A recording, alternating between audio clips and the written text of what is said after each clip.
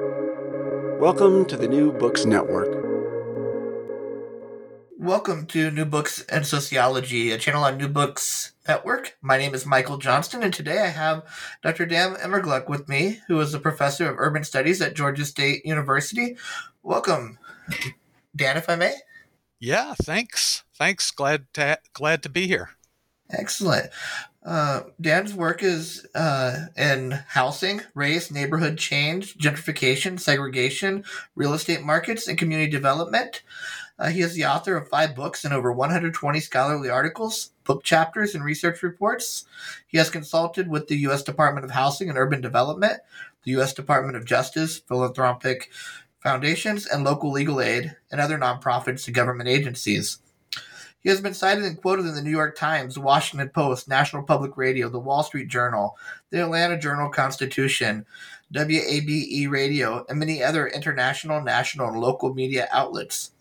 He has also testified several times before the U.S. Congress and the Federal Reserve Board, and served as a visiting scholar at the Federal Reserve Bank of Atlanta, as well as served as a senior fellow at the Center for Community Progress in Washington, D.C.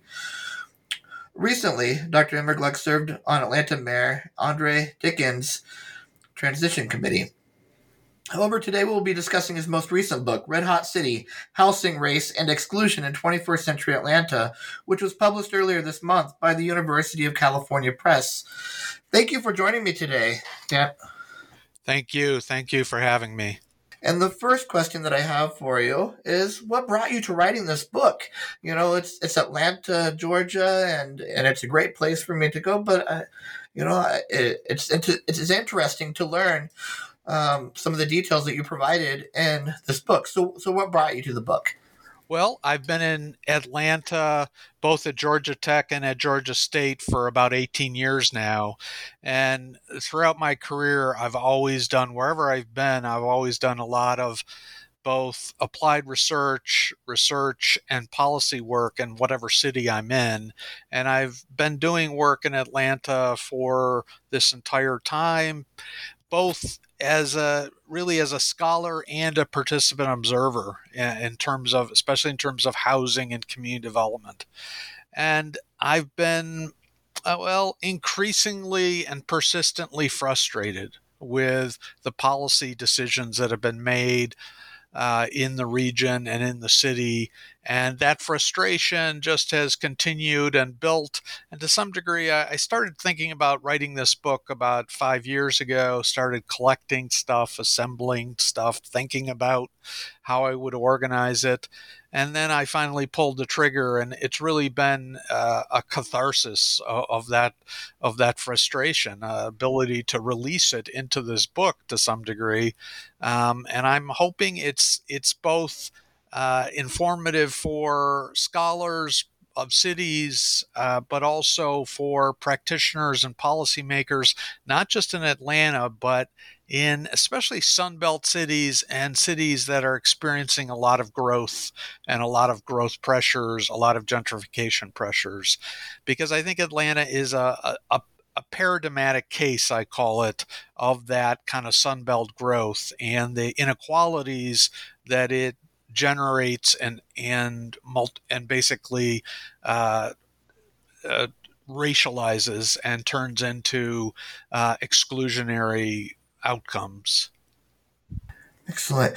And frustrations. So these frustrations, do they center on any big events that have resulted in a change in the design and the structure of Atlanta, Georgia, and its neighboring communities? Are there any big events that you have in mind when you talk about these frustrations? Yes, in the book I talk about inflection points in the last 30 years in the city, and I start with the end of chapter 1, which is really a compressed urban development history of the 20th century in the city. But the chapter ends with the 1996 Olympics, and the Olympics were really a formative event in the city and in the region in terms of especially in terms of housing and neighborhoods. People call it the Olympification of the city, and in particular, they refer to the demolition and redevelopment of public housing in the city, and really the clearing out of concentrations of low-income people from central city neighborhoods that to some degree cleared the way for the future gentrification of the city. And instead of kind of thinking about balanced growth and growth that would benefit all parts of the city and all residents of the city, there was a real concerted effort to focus on middle and upper income residents, both keeping them in the city, but especially attracting new middle and upper income residents to the city without thinking about what that would mean to low income residents, especially renters. And then I turn to, in the 21st century, the next big thing in the city is really the planning and development of the Atlanta Beltline, which begins in the early 2000s. The Beltline is a string of trails and parks and potentially transit, although that hasn't happened yet. But really a string of trails and parks that has been the focus of a lot of development, a lot of upscale development in the city. It was planned in the early 2000s without, again, giving attention to what this development might mean for low-income Atlantans who would be particularly burdened by the rising rents and the rising housing costs that followed this development. I then turned to the foreclosure crisis and the financial crisis towards the end of the 2000s and into the 2010s as another transformative event, but also an opportunity because it was to some degree a reset.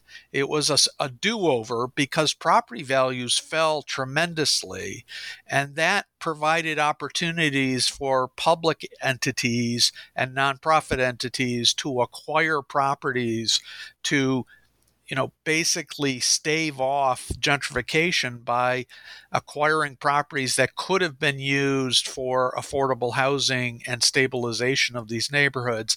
Instead, other policy choices were made, and local and state government did not respond well to the foreclosure crisis. And what we saw instead, especially at the regional scale, was large institutional investors moving into the region.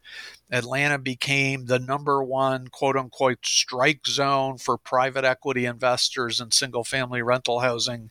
And so we now lead the country in terms of the amount of single family rental housing owned and operated by very large-scale Wall Street-backed institutional investors. So one of the interesting things you pointed out is this Atlanta Beltline, and I think that the significance of that is you said that there was the Beltline that was established, and then later on the housing crisis. However, the construction of the Beltline didn't just end; it just happened that there was another groundbreaking event that created another significant change to the community. So what has long been the significance of this Beltline? And I think it's is it suburban neighborhoods that we're talking about when we say Beltline? No, the Beltline is in the city of Atlanta, and it circles. It's about 4 miles in diameter. It's a 22-mile ring around the core of the city, and it goes through 45 neighborhoods in the city. But and originally the vision of the Beltline was, I think, a very positive thing. It was a vision of trails and transit connecting a wide variety of neighborhoods. But it was essentially captured by the real estate community, by the development community, and by city boosters who partnered with the development community with a focus on basically increasing property values. In fact, the major planned funding mechanism of the Beltline is a taxing district that depends on rising property values. So it turned into a development project over a community project. And because there was not enough attention given to community impacts and housing impacts on low-income folks, those were not prepared for. There were not sufficient policies put in place. There were some policies that I discussed that were just kind of fundamentally flawed. And so I did a study in 2007 that showed that even the early planning of the Beltline, because it was such a hyped project, accelerated housing values even before the taxing district was adopted. And then the crash came. And so values got reset, they came back down. And so there was this opportunity, having seen the increases before the crash, to say, let's prepare for the next cycle because values will come back. Atlanta is not going to stop adding jobs in the long run. And it is a Sun Belt growing city over the long run. But instead of that, the focus was just on building the trails, just on building the parks, and those things cause gentrification when they're done at very large scales. It's basically the Beltline is a perfect example of what social scientists now call green gentrification or environmental gentrification, and that's what happened. Developers started building apartment buildings and advertising their buildings as beachfront property on the Beltline. Uh, if you looked for apartments after 2012 and you looked to the multiple listing services, you could check a box that would say near the Beltline. It was a real mover of real estate. It wasn't just a little park or a little community development project. It was this major public-private partnership intended to move real estate. In fact, one developer, before the taxing district was even adopted, said, the Beltline is the most exciting real estate project since Sherman burned Atlanta, which is, emblematic. I mean, some of the neighborhoods that the Beltline runs through were severely disinvested for decades. And now this developer is seeing, the opportunity of these devastated neighborhoods to become revalorized in a classic kind of rent gap scenario where he sees much more potential for land value than is there before the Beltline. Wow, it sounds like a policy that was put into place that by design and by how they moved forward with it, resulted in a major failure. But done in other ways, could have been very promising and added accessibility to Atlanta for lower class population. But instead, just became a way for the already middle class and upper class population to be connected to one another through this beltway. Yeah, it really was a huge missed opportunity itself. People say, well, was the Beltline a bad idea? No, it wasn't a bad idea as it was originally conceived. It was a as you say, a badly transformed idea and a badly implemented idea because of the powers that took it over and because of the way that the city operates, which is in cooperation with corporate and real estate interests, kind of hand in glove, which goes back to the history of Atlanta being this city run by a black-white corporate regime where after the 70s, blacks had the kind of titular power of the mayor and the city council, but behind the scenes, white corporate power remained and to some degree still calls the shots. Yeah, that's interesting. You wrote that the lower income African Americans and blacks in Atlanta, Georgia, continued to struggle even with an increased representation of the African Americans and black political and economically wealthy class. And you say that it's largely because of the corporate backing that is largely white. Is that what you're telling me? Yes. I mean, this is not. Atlanta became known, Clarence Stone and other political scientists have written about this, and historians.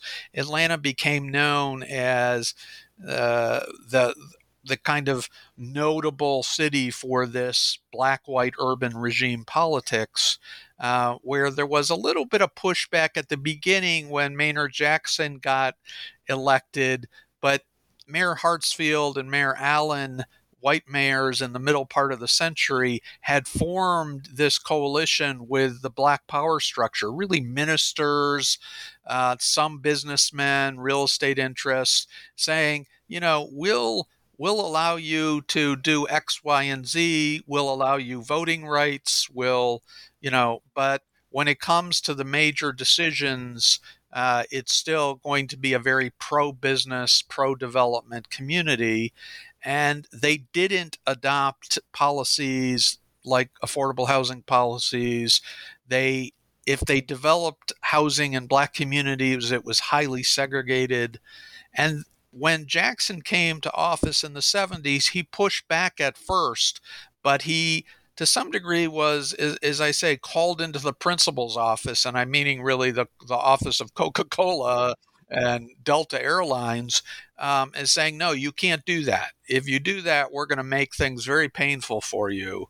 And eventually, the black mayors govern in very similar ways to the white mayors. Andrew Young, of course, is well known for kind of courting global capital, moving into the city without a lot of attention, again, to how that benefits low-income Atlantans. Yeah, and as a product of these pressures from the corporate offices, I think that it maybe has resulted in how the city is built, how it is rebuilt, how it's redistricted, and even rezoned in terms of where businesses are located in residential areas. But how has that impacted where people live based on their class and of their race for Atlanta, Sure. Georgia? The city of Atlanta, despite its gentrification, remains one of the most segregated cities in the country, which is, something that you might think doesn't go together. But in fact, gentrification is just a reshuffling of segregation. It's segregating high-income people in certain places, and low-income people then get pushed out into other places. And to some degree, that is now starting to, in significant degree, that's increasingly including the suburbs, meaning lower income blacks are being pushed out more and more of the city into lower incomes and southern suburbs.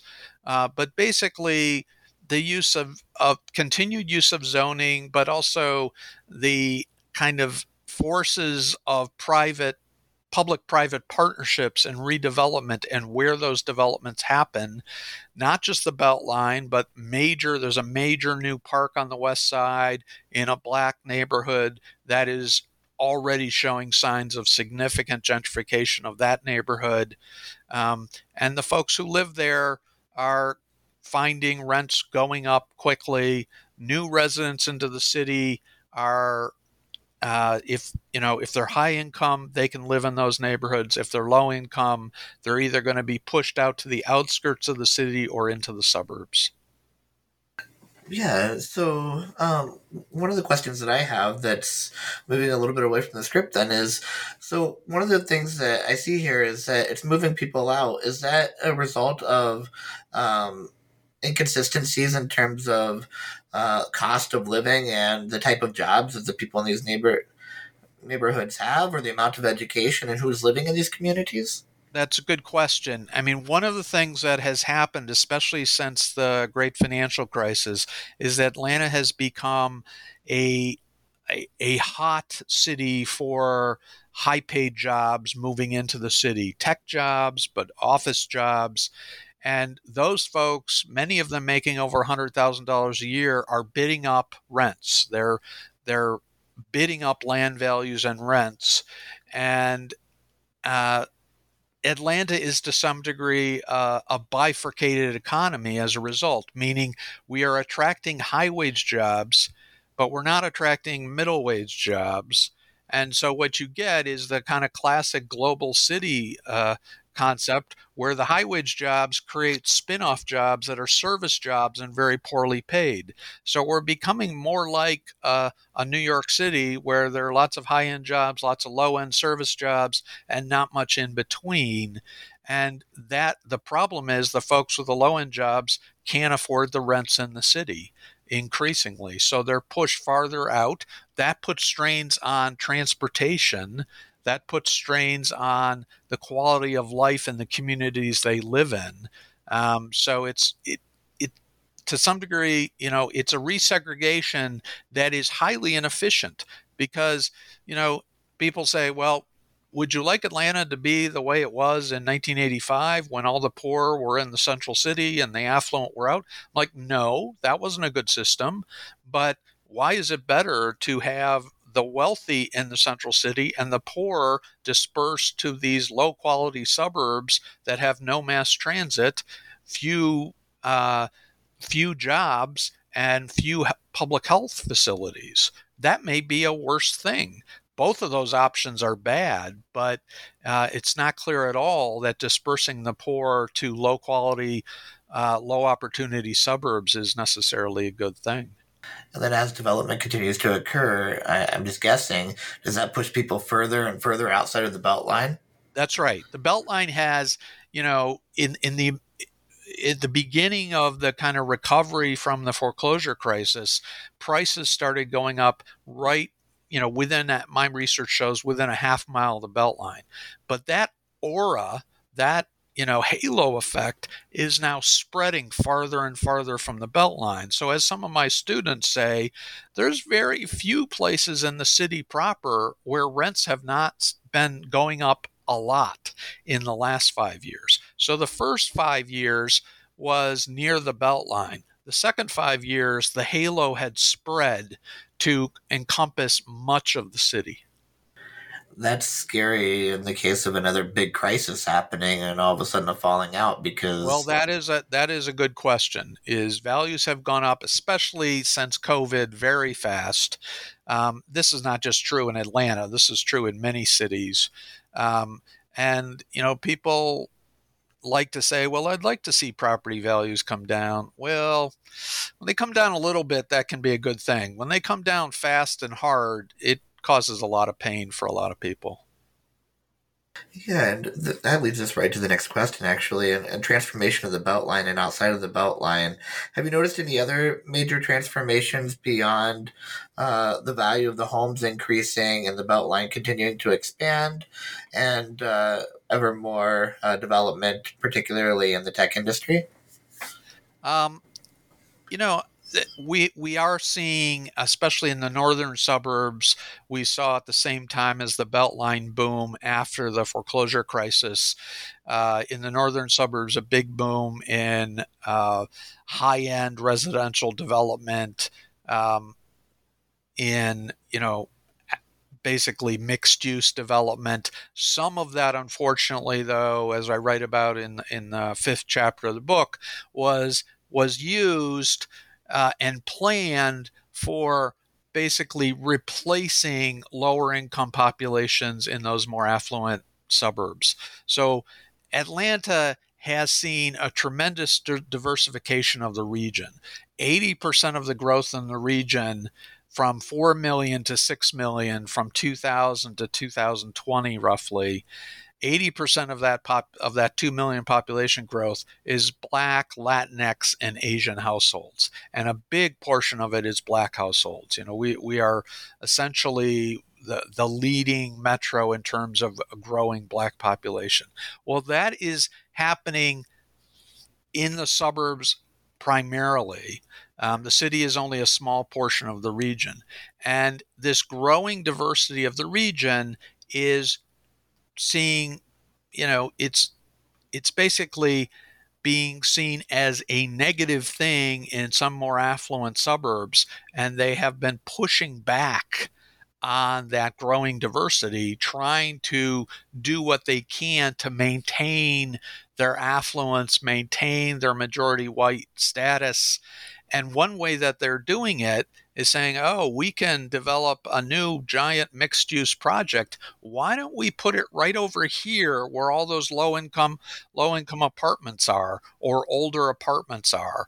And so they've used their powers not just of exclusionary zoning, but of redevelopment authority, their bonding authorities, their ability to do tax increment financing, to what I call displace and replace lower income populations, often primarily Black and Latinx, with higher income, whiter populations.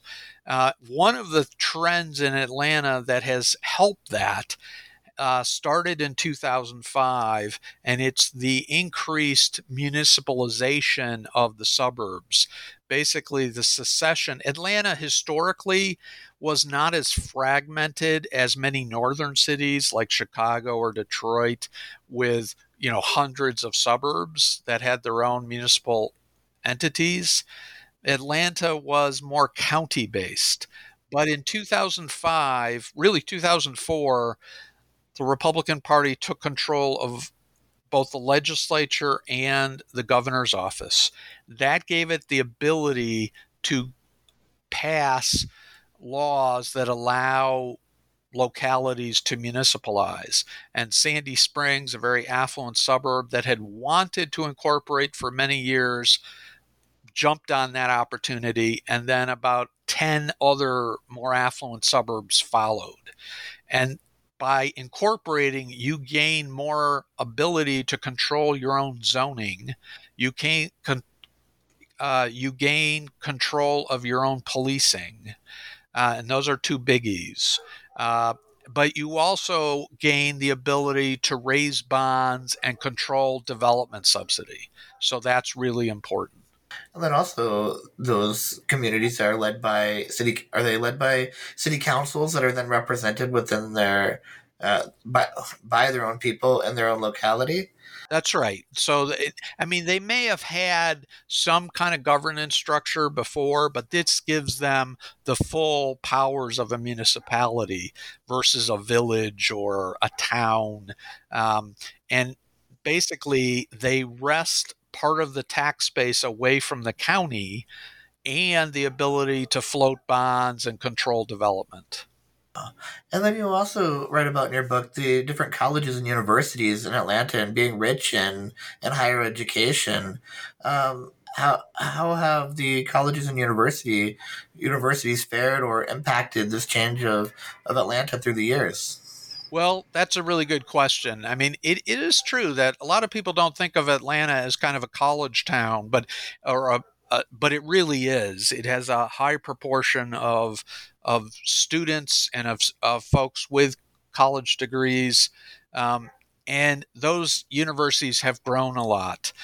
Historically, of course, in the 20th century, it was very important because we had 6 historically Black colleges and universities, which were very formative in terms of that Black power structure.